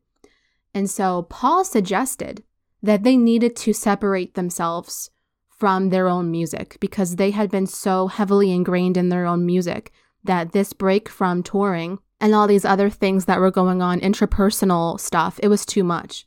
So as LSD was expanding Paul's mind, he came up with this concept of, we need to get away from ourselves. How about for this next album, we create an alter ego band where I'm not Paul McCartney, you're not John Lennon, you're not George Harrison, and you're not Ringo Starr. How about we just are these random people in this Sgt. Pepper's Lonely Hearts Club Band? And they thought, okay. So John as well had become a lot more introspective while he was filming How I Won the War. And he had a lot more time to think. They all did. They all had a lot more time to think. But John was really nervous and really worried about the future of not only himself, but of the Beatles. He wasn't sure how things would turn out. They had no idea. And so his anxiety over the future turned into music, and this is where he created Strawberry Fields Forever. And Strawberry Fields is a real place in Liverpool. It's kind of a place, kind of like a cemetery in a way, but it's just like a field, like a park, I guess, where John and his school friends would go hang out back in the day in Liverpool. So he was just thinking a lot more about his past. This came earlier from In My Life, where he put Strawberry Fields and Penny Lane in there at first, but he scrapped that idea, like I mentioned. So now he's bringing Strawberry Fields back. And this is where he created more of taking that inspiration again and making it really different. They start recording Sgt. Pepper's Lonely Hearts Club Band, and the first songs that they come out with were Penny Lane and Strawberry Fields. And recording Sgt. Pepper's took over 700 hours, literally 700 hours. And I also want to say again, one of the main influences on Sgt. Pepper's was the Beach Boys' Pet Sounds yet again. Yet again, 2 albums of the Beatles were inspired by Pet Sounds. You have to listen to it if you haven't, but anyway. So Pet Sounds was the main influence, but there was another influence where he took inspiration from this debut album by the band Mothers of Invention called Freak Out. That was the album. And this was considered the first example of a true concept album in rock music, where it was totally psychedelic. I've never heard it, but you could liken it to Dark Side of the Moon, Pink Floyd, those kind of concept albums. that is considered technically the first example because they did it first before Revolver and Sgt. Pepper's. But yeah, Sgt. Pepper's is 1,000,000% a full concept album, like to the dictionary definition of what that means, 100%. So the band insisted everything on Sgt. Pepper's was to be completely different, like literally everything. They had microphones down the bells of brass instruments and headphones turning into microphones attached to violins. And they also used giant oscillators to vary the speed of instruments and vocals. And they had parts of tape that were sliced and diced and spliced together in all which ways. And they wanted to express how they were feeling on the inside, and they wanted that to reflect outwardly in their surroundings. So they wanted to change the drab inside of Abbey Road Studios, and they created a really crazy, psychedelic, colorful inside of Abbey Road Studios. They added lava lamps, they added a red darkroom lamp, and a stroboscope that they would eventually get rid of. But they were totally keen with making sure Abbey Road was looking the exact way that they were feeling and making sure the music matched the surroundings 100%. The studio morphed into the band's personal clubhouse with people like Mick Jagger, Donovan, and David Crosby visiting the studio. Everyone was coming in here to check this out, like, hey, what's going on? We're in town. Can we check out Abbey Road? Wow, look at all these things around Abbey Road, all the lights and things. Crazy. And of course, they took a lot of drugs, like a copious amount of drugs. And they dressed in psychedelic clothes for these recording sessions. Of course they did. So like I mentioned, Strawberry Fields and Penny Lane, along with When I'm 64, were the first songs that were to come out of these recording sessions. And When I'm 64 was a song that was taken again from Paul's youth. This was one of the early songs he wrote when he was about 15 in Liverpool. I don't remember if I mentioned that. I thought I did. If I haven't mentioned it before, that's what it was. It was a song from his youth that he brought back. So they had the thought about making a TV special based on the album, but the cost for this project was astronomical. They crunched the numbers. They were like, yeah, we can't do that. It's too much money. So they ended up scrapping that. But that's where it's going to come in later with Let It Be As We Know, of course. The February 15th recording studio sessions for Within You and Without You was noted to be very atmospheric in the studio. There were Indian carpets on the walls with dim lighting and incense burning to evoke the right mood for the song. And this is 1000% one of the most Indian-influenced songs that they've ever done. One of the most. So as they were kind of recording the album and the album was not done yet, they were pressured by EMI to release a single. So that's where they released Strawberry Fields and Penny Lane because those were already done. Press began to swirl around the notion that the Beatles had run out of success because they had not come out with singles yet. This was before Strawberry Fields and Penny Lane was released. But Paul was like, haha, you think we're ending our success, that we have no success left, that we have run out of time? Wait until you hear what we're coming out with. As was typical practice, they released these non-album singles, and of course, they couldn't put these album singles on the album because they were non-album singles. And so therefore, the songs couldn't be put on Sgt. Pepper's. And in retrospect, George Martin said that this was the biggest mistake of his career, not putting Strawberry Fields or Penny Lane on the album because it was too late. They couldn't put these on there. But I mean, what can you do? They were big tunes nonetheless. I think it worked out for what it was, even though George Martin regrets it 1,000,000%, but it worked out for what it was. And George Harrison's role was really important on this album because he was introducing all these new things, all these new kind of flavor profiles into the music with all these bits of different instruments. You know, he came back from India and he was like, you guys have to listen to this. You guys have to see what I can do on the sitar. You guys have to see what I can do on the tambura, you know, and he was bringing in all these Indian musicians to come in and play on the songs. And it was just like really unfolding nicely in such a vibrant way. It was really, really cool. So while they were in the studio in April, to complete some of the overdubbing for the album, they went back to George's song, Only a Northern Song, and they finished it so that it could be included on the Yellow Submarine movie that they were coming out with. That was in the works alongside Magical Mystery Tour that I'm going to talk about in a few minutes. So they went back to only a northern song, and they completed that during the April recording sessions. And so, of course, I couldn't not talk about some of these very important songs on this album. I had to pull facts for some of these tunes that they're so big and influential. So Lucy in the Sky with Diamonds, this came up as an idea from John's son, Julian, who was about 4 at the time. Julian was an avid drawer, and he one day showed his father a drawing he had done of his classmate Lucy, who he had a crush on, and he said, "Look, Dad, it's Lucy in the Sky with Diamonds." He took that title and he went with it, and Lucy in the Sky with Diamonds lyrically was taken from Alice in Wonderland. And of course, Alice in Wonderland is this absolute trip of a movie. I haven't even fully seen the movie because it's too wacky to backy for me. It's too crazy. But yeah, so he took inspiration from Alice in Wonderland for the lyrics of the song. And some people think that Lucy in the Sky with Diamonds is an anagram for LSD. So the next tune I have is With a Little Help from My Friends, and this song was written by John and Paul specifically as a song for Ringo to contribute his vocals on the album. They only recorded 10 takes of the song, and they were in the studio one day. They recorded this 10 times. Ringo was like, "Oh, okay, I'm tired. Bye, I'm gonna leave." And as Ringo was leaving, he was heading down the stairs, the band was like, "No, Ringo, come back. Like, come back and sing like one more time. Like, just one more time, come back and sing with us." And they brought a microphone and they recorded the vocals, and the Beatles were there around Ringo to give him support. And it was really, really sweet to hear that, to be honest. And this song sparked one of the most popular covers like of all time, I would imagine. I think this song was covered 1,000,001 times. But the most popular cover to come out from this was the one that Joe Cocker did in 1968.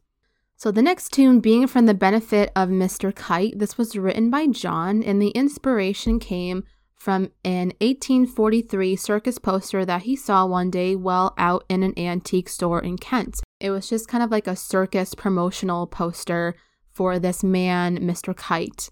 And it said, "Being for the benefit of Mr. Kite." And he saw that and he was like, wow, that would come out to be a really interesting song title, but also an interesting song where, you know, it was all about the circus and all about these crazy circus things that happen. And John asked the sound engineers to make the song sound as close to a circus as possible so that you could smell the sawdust.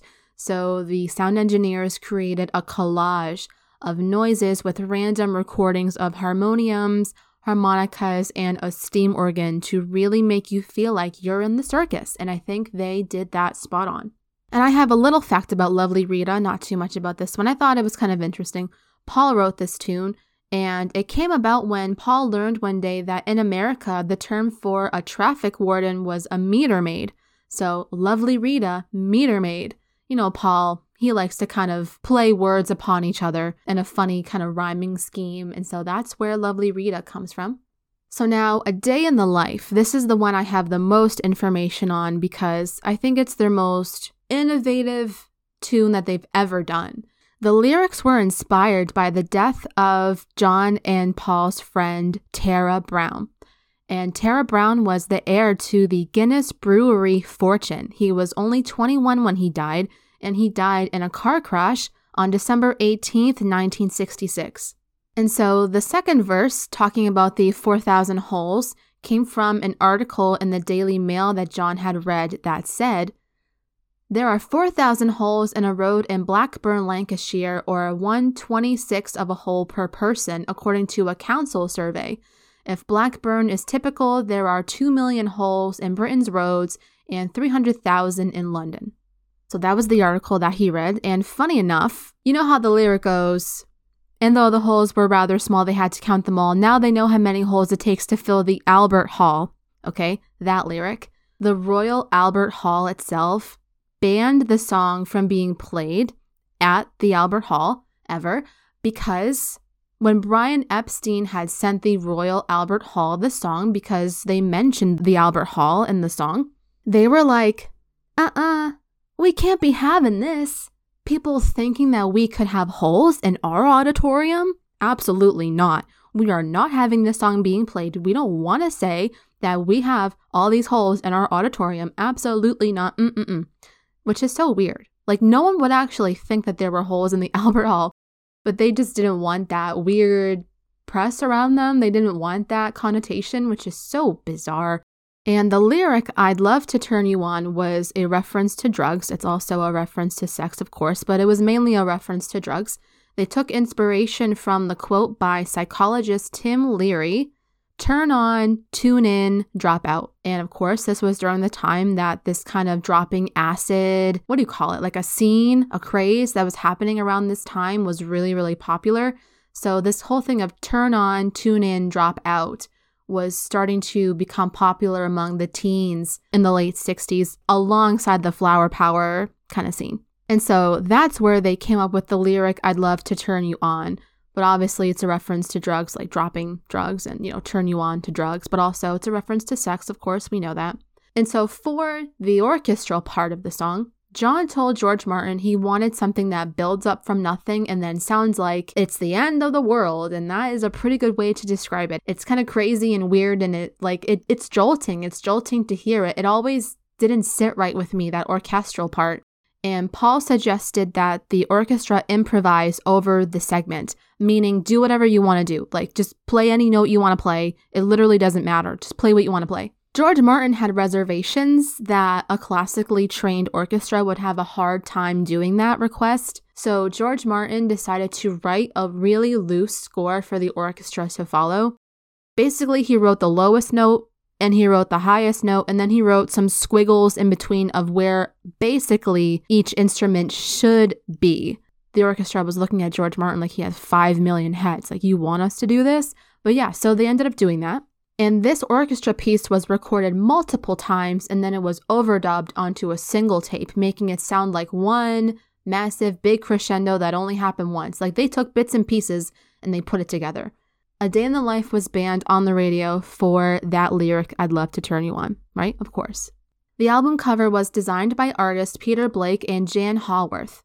Peter said of the concept, "I offered the idea that if they had just played a concert in the park, the cover could be a photograph of the group just after the concert with the crowd who had just watched the concert watching them. If we did this by using cardboard cutouts, it could be a magical crowd of whomever they wanted." And they liked that idea, and Paul provided them with a drawing which Peter and Jan took as further inspiration for the cover. And this is by far one of the most iconic album covers of all time. So on the cover, the Beatles are standing with life-size cardboard cutouts of famous people. And there's a bass drum that was painted by Joe F. Grave that showed the album title, of course, Sgt. Pepper's. And at the bottom, there were flowers that were arranged to say the Beatles. And then next to the boys are actual wax models of themselves that they took from Madame Tussauds.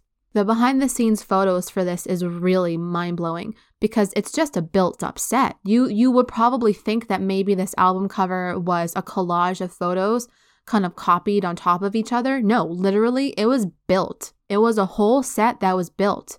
It was real cardboard cutouts, real flowers, real stuff that was arranged. All the Beatles had to do was stand there and they snapped the photo, and that was it. And it cost them £3,000, which is unheard of that you would spend that much money on an album cover back then. I think the most was maybe about £50 or a lot less than £50, but they wanted to go all out because they had the time, they had the money, and they thought, well, why not? It makes the most sense to do it. So they did it.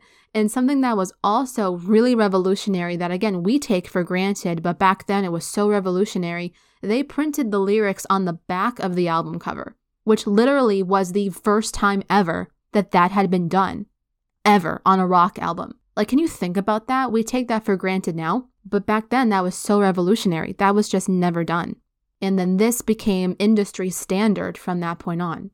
So when the album was completed, the Beatles took an acetate tape of the album over to the apartment of their friend and singer Cass Elliot, who was one of the singers for the Mamas and the Papas. So they went over to her place. She was hanging out in London, and at 6 a.m., they played the album for her at full blast with the windows open in her flat. And so when you think about it, her neighbors were listening, but they were unaware, of course, but they were listening to unreleased Beatles music, that they were listening to one of the most revolutionary albums of all time.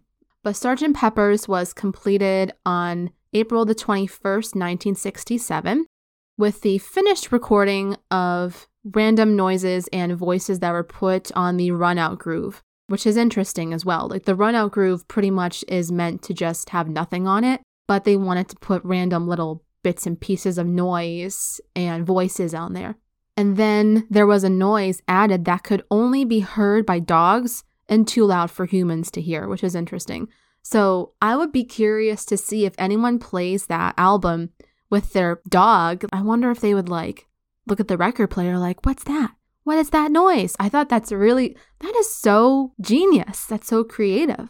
So before the album was officially released, Brian Epstein held a launch party for the album at his house on May 19th, 1967.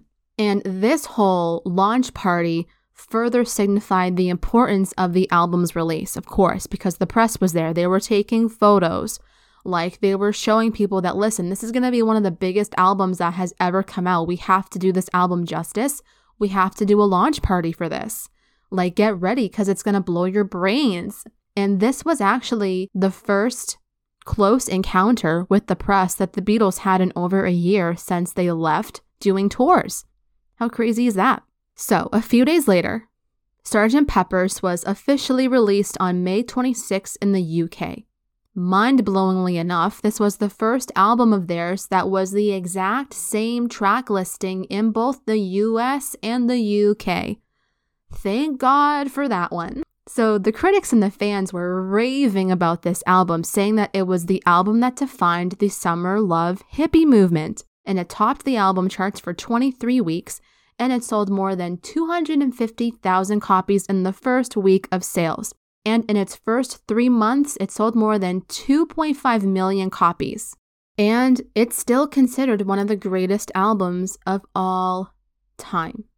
So we're coming to a close. We're almost done with this episode. We are just going to talk about Magical Mystery Tour combined with a few other things that happened in between. So after they completed Sgt. Pepper's, of course, they're not touring the album. That's just not what happened. They stopped touring, so they thought, why don't we come out with 2 films? One was Magical Mystery Tour and the other was Yellow Submarine. Again, Magical Mystery Tour, the movie, similarly to Sgt. Pepper's, was inspired by Paul's trip on LSD. Paul wanted to create a movie with a psychedelic theme that captured a similar experience to what author Ken Kesey had done. It's so interesting. So Ken Kesey is an author, and he had this, I'm calling it a cult, but he had a group of people with him that were called the Merry Pranksters. So Ken Kesey and his Merry Pranksters, they all take LSD, and he was a big proponent of LSD, I should mention as well. And they go on this bus drive along the US West Coast, and this became widely publicized, and Paul saw this and he's like, wow, that's really interesting. How about I create a similar movie experience where you're going on this bus journey and you're experiencing all these wacky, weird things on LSD. Isn't that so funny? So that's what Magical Mystery Tour is. It's a psychedelic bus ride with Paul's memories of holidaying on coach tours as a child. And the film was unscripted. So Paul was the director of the movie. He was really the one spearheading this movie. He was really pushing for this film. And they started to make music for the film in April of 1967 while simultaneously making music for the Yellow Submarine film. And Yellow Submarine, as we know, is an animated film. So they don't need to do much besides just make music and maybe come in and cameo and do a bit of voiceover here and there. They don't need to do much. So while they were in the studio and they were making music for both of these albums, they released the non-album single All You Need Is Love in July of 1967, and they premiered the song live on a TV program called Our World. And it was seen by over 350 million viewers, 350 million. And it was adopted by the Flower Power movement as their theme song, of course. All You Need Is Love. Okay, so this is where things start to take a turn for the worse, because this marks a big change for the Beatles, and this sparks off a lot of stuff that was to create a domino effect. And I hate getting into negatives and sad stuff on this podcast, but this is very important and I have to do this justice, and so I'm going to talk about it. So while they were in the middle of recording both of these albums, they take a bit of a break on August the 27th, and they went on a meditation seminar in Bangor, Wales with the Maharishi Yogi. And while they were on this meditation seminar, they got a phone call that their manager, Brian Epstein, died of an apparent drug overdose. This is speculation, okay? This is just speculation, but it's widely rumored that he died of a suicide, that this was not an accident, that this was actually a suicide. But, the coroner's report said that his official cause of death was accidental, but I just wanted to put that out there because it's been widely talked about as being a suicide. And let me tell you, this shocked every member of the Beatles, everybody. This really blew people's minds. They were not expecting this to happen. They did not think that Brian could ever, in a million years, die so young. I can't remember exactly how old Brian was, but I believe from my memory, he was mid-late 30s. He wasn't that old. He was mid-late 30s, if I'm remembering correctly. What we also didn't know, what a lot of people didn't know, was Brian was suffering in silence. And I'll get into that in just a minute when I go in depth a bit more about his death. But so when the Beatles hear about this, they really thought this is the end. This is the end of the Beatles. Brian was the glue that held all the Beatles together. He was the one that really did so much for them. He was their manager, of course.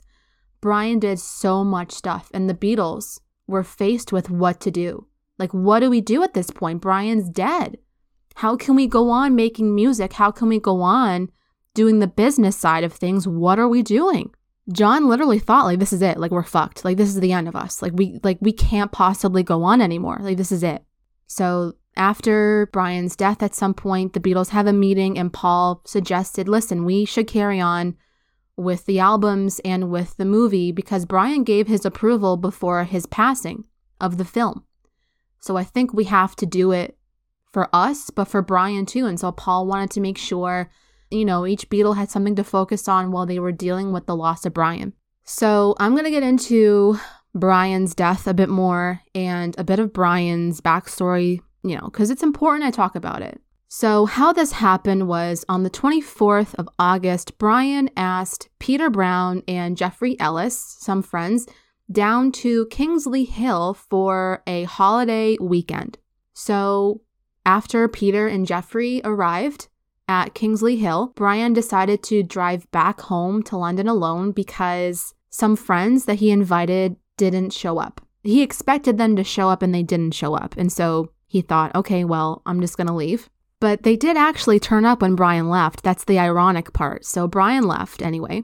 He went back home. And Brian phoned Peter at 5 p.m. the next day from his house in London on Chapel Street.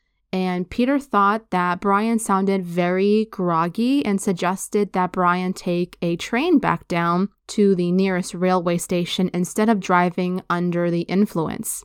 So, something about Brian Epstein that I want to mention here. Two things, actually. The first is Brian was doing some drugs, okay? When the Beatles were introduced to weed back in 1964, on that world tour that they did in America, when Bob Dylan introduced them to weed, Brian started doing weed. Fine, whatever. But then Brian started doing LSD and Brian started doing prescription pills. He was on some prescription pills. He was really in the drugs. And I don't really think a lot of people really knew about that, at least except maybe not other people that weren't outside of his circle. I think people inside his circle, I think maybe knew, but also I think Brian was really good at masking that he was taking drugs and stuff. And another part about Brian that I didn't mention was, Brian was gay. And you have to think, this is the 60s, okay? This is something that was not talked about, that this was shunned, that this was seen as, if you were anything else but straight, you were seen as an absolute failure in society's eyes, right? So Brian knew he was gay from a very early age. And of course, you have to hide that. From back in the day, that's just what they did. They hid that stuff. Brian went to therapy but this was before he owned this record store. And Brian went to therapy and he told his therapist for the first time, this is the first time he told anybody that he was gay.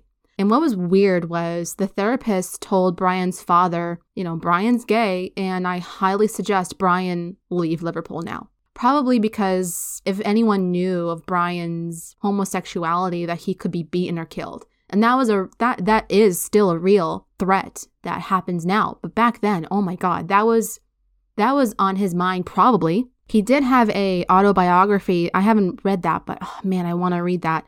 I can only assume, and I can only empathize that he probably felt fear all the time, especially being a public figure, being the Beatles' manager. Can you imagine what that must have been like for him to feel this way? Everyone else was having wives and children and having a family. Brian wants to have all these things just like everyone else, and he couldn't do that. Publicly anyway, he couldn't do it. He couldn't live his life how he wanted to live. And so I can only imagine he was living in fear a lot, and he was probably feeling inadequate. I can only imagine. Brian's drug habit was a direct response to how he was feeling on the inside. And so he was masking his feelings and his emotions, shoving it down really deep inside of him and masking it with drugs. He was prescribed drugs from his doctor. And of course, back then, some of those things, he took Preludin, which is one of the things that the Beatles took while they were in Hamburg. And that's an upper, which basically makes you stay up for fucking days and days and days and days and days. And it makes you go wired. But of course, Brian's drinking and Brian's doing drugs. And it's just like the worst combination of things. And so on this day, Peter noticed that Brian sounded really not like himself. And so again, Peter suggested, don't drive, take a train back to where you need to go. And Brian replied that he would eat something, he would read his mail, and he would watch Jukebox Jury before calling Peter to tell him which train to meet him at. Peter thought, okay, but Brian never called again, and that was really concerning. And so again, Brian died of an overdose of, I hope I'm saying this right, carbital. Anyway, it's a hypnotic drug combining the barbiturate pentobarbital. So he's combining drugs and he's drinking as well. And that's obviously not a good thing, right? So he died in his locked bedroom on the 27th of August. And he was discovered by his butler. He was trying to knock on Brian's door and saying, Brian, hello, what's going on here? And his door was locked and he couldn't get to Brian. So his butler called Brian's personal assistant, Joanne Peterson. And so Joanne comes through. And she failed to wake up Brian too because his door was locked. Like they were knocking on the door. He was not waking up. And so the two of them, his barber and his personal assistant, broke down the door. And that's where they found Brian dead, appearing to be asleep. They didn't know he was dead. They just thought that maybe he was asleep. He had a book opened in his hand and he had some digestive biscuits on the nightstand. He was kind of strewn about with newspapers all over the place. Like it was just a sight. And upon realizing that he was dead, this is weird, but this happened, the staff swept the house for drugs and then they called the cops, okay? Which is like, you can't hide the fact that he died of a drug overdose. The coroner is going to find it. I don't know what they thought about. We got to sweep this house of drugs. Like, what's the point? What's the point? We all know he died of a drug overdose, but anyway.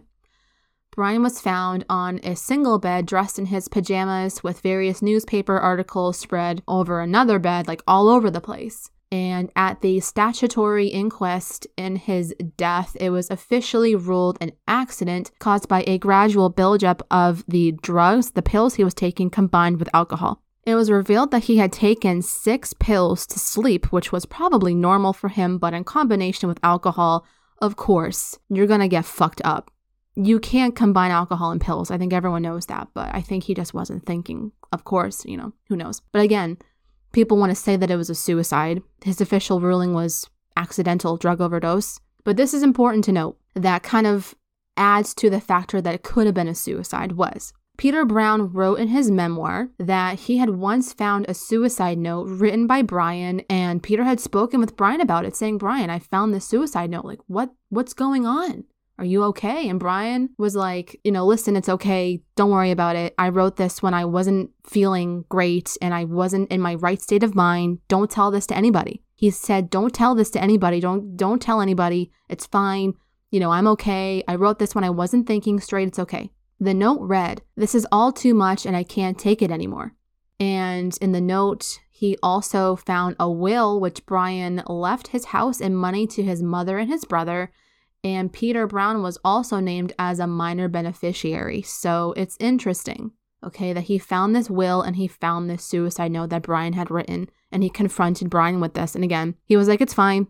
Don't worry about it. I'm not going to do that. I took one too many pills. I have no intention of killing myself. It's fine. Don't worry about it. But this is what happens now. And Peter wondered if he had done the right thing by not showing that suicide note to Brian's doctor, who probably would have stopped prescribing him the drugs that he was taking.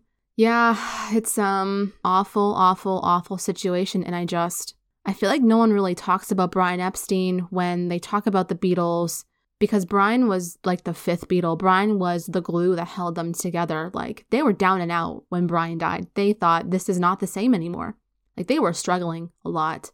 So according to Jeffrey Ellis, who was the chief executor of Brian's record store, the day before the funeral, George Harrison had given one of Brian's good friends, Nat Weiss, a single flower. They thought it was a chrysanthemum, they remembered, and it was wrapped in a newspaper. And this was on behalf of all the Beatles, and George told them to place the flower on Brian's coffin as a final farewell from them. And the Beatles didn't really go to that because, they didn't want to draw media around this whole thing, because that's not what they wanted to do. So they did this out of respect. But George kind of came to them on behalf of everyone and said, this is for Brian, place this on his coffin, please. However, Brian was Jewish, and it's customary in Jewish religion that flowers aren't accepted at funerals. And so, Jeffrey Ellis and Nat Weiss were like, what do we do? Like, what do we do with this flower? I don't know. And so they were discussing this problem while they were walking back to Brian's grave, where they saw that two men were beginning to shovel dirt onto Brian's casket. And Jeffrey wrote, Nat himself, who was Jewish, cast the newspaper package unopened onto Brian's coffin, where it was swiftly covered by earth.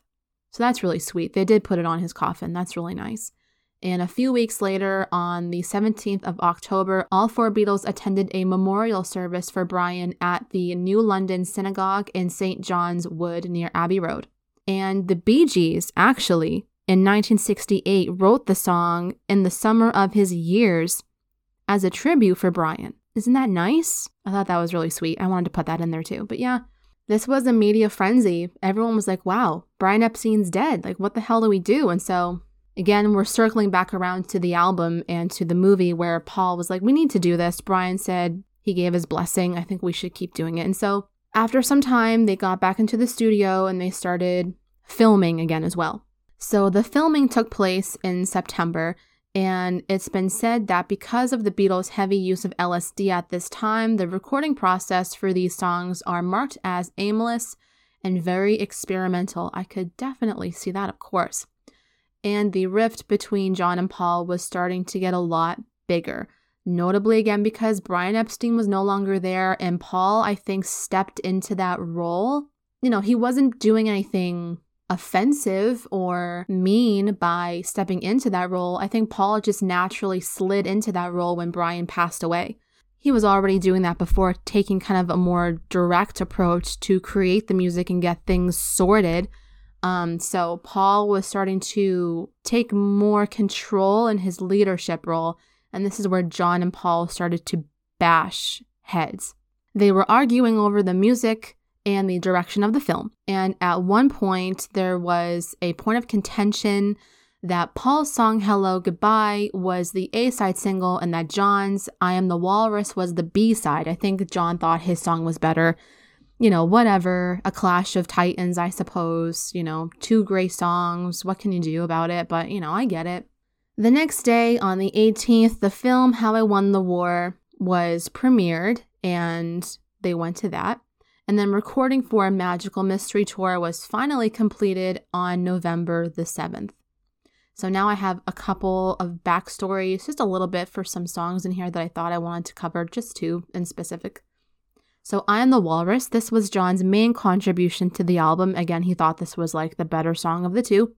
And it was directly based off of John's experiences with LSD mixed with a poem by Lewis Carroll called The Walrus and the Carpenter. And further inspiration for the song and its lyrics came from when John received a letter from a fan that attended Quarry Bank High School. And Quarry Bank is the high school that John went to, if you remember.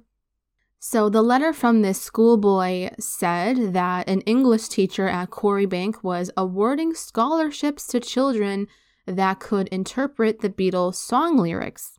Interesting, and John found this really funny. Like, really? You're dissecting my own lyrics, which in some kind of way means not really a whole lot? And in response, John wanted to write a song that would purposefully confuse people that were trying to dissect their lyrics. And so that's where I Am the Walrus comes from.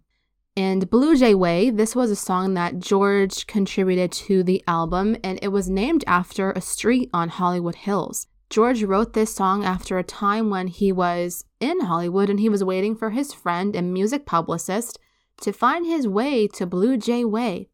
Well, George was struggling to stay awake from being jet-lagged. And this song in particular is considered the last psychedelic song that George would make, seeing as from here on out he would veer away from that sound a lot. Which definitely makes sense. And so while in LA, he actually found another hallucinogenic drug other than LSD, and I was pondering what that could have been, like acid? Probably right. And this furthered his wish to get into transcendental meditation as well. Like everything, it was pointing at him just going straight into transcendental meditation and getting everyone into it like as much as he possibly could. So Magical Mystery Tour was released as a double EP in the UK. It was not an album. It was a double EP. It was only, if I'm remembering correctly, 8 songs in the UK that was released. This was the first ever of its kind in Britain. A double EP. This was the first ever of its kind done, like released. However, because Capitol has to be different, Capitol released the album as a full LP. And what did it do? It added non-album singles that were released that year on the album. I don't know why Capitol does this. It's so stupid. My recommendation, if you want to buy the Beatles albums, buy the UK pressings. That's how they're originally made. Capitol just fudged that all up. So the Beatles were so really not happy that Capitol did this because they intended this to only be a double EP. Literally. Like, they did not intend for this to be an LP with all these other singles on it. Like, what the hell? So the Beatles were so pissed about this. Yeah, I would be too. Like, it makes no sense. But that's what they did. The cover for this album was taken during the shoot for I Am the Walrus with the Beatles in animal costumes. Try to figure out which one's which. John is the walrus. Who the others are, I don't know. Try to figure that out. It's a fun game to play. This was the first time that their faces were actually obscured on an album cover. And the US version, of course, again, Capitol just has to be difficult and make things different. I don't know why they do this. So Capitol slightly augmented the cover because they were worried the Beatles aren't showing their faces. Will this cause an issue for American audiences? Because apparently it was a big selling point in America that the Beatles were showing their faces on their album covers. But this was the first time that that wouldn't be the case. So they were like, will this album not sell in America because they don't have their faces shown? It's so stupid. And the American version is pretty much just the cover image a lot smaller, emphasizing the text and the font and the songs on the album front. It's so stupid, to be honest. The original is the better of the two. In my opinion, when I look at it, the original, just this straight up image, is the better one. The UK one's the better one. So before the album was released, John promoted the album on BBC Radio 1, and during this interview, a radio-safe edit of I Am the Walrus was played. And the song was subsequently banned from UK and US radio stations for a time because it mentioned the word knickers. Like, oh my god, shocking. And Magical Mystery Tour, the album, was released on December the 8th, 1968 in the UK. And so the film Magical Mystery Tour was only released in the UK on Boxing Day to an audience of 15 million. And this was savagely ripped apart by critics. Like, it was a flop. It was considered a massive failure. The fans, I think, seemed to like it just fine, but the critics ripped it to shreds. Overall, it really wasn't a big success at all. And so when the US saw that they were getting negative feedback from the film, they were like, right, we're not playing this in the US. We're just not doing that. The movie only came out in the UK.